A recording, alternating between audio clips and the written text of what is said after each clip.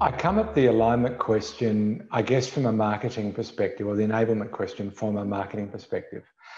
And it'd help if I give a small amount of context. So marketing is often talking about the 4Ps or some other device that I don't find particularly useful.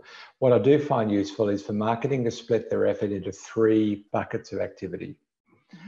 Environmental marketing, which you might say is branding and positioning, that's a valid activity, but it's not the end of B2B marketing. It's just a small part in B2B.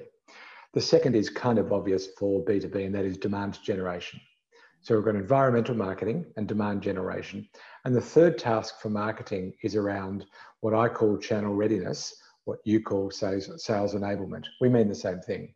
And it's around, therefore, from a marketing perspective, what can marketing be doing to equip the sales force to do their job? So I come at the question of sales enablement from a marketing perspective. What role can we be playing to help sales to do their job? And just quickly, I'll give you a sense of context. If your market is very immature, then we rely on the salespeople to be doing all of the work. Marketing's role is minor, and whatever marketing does should be sales enablement, nothing more. It's too early for branding, it's too early for demand. So marketing still has a role, but it's 100% sales enablement.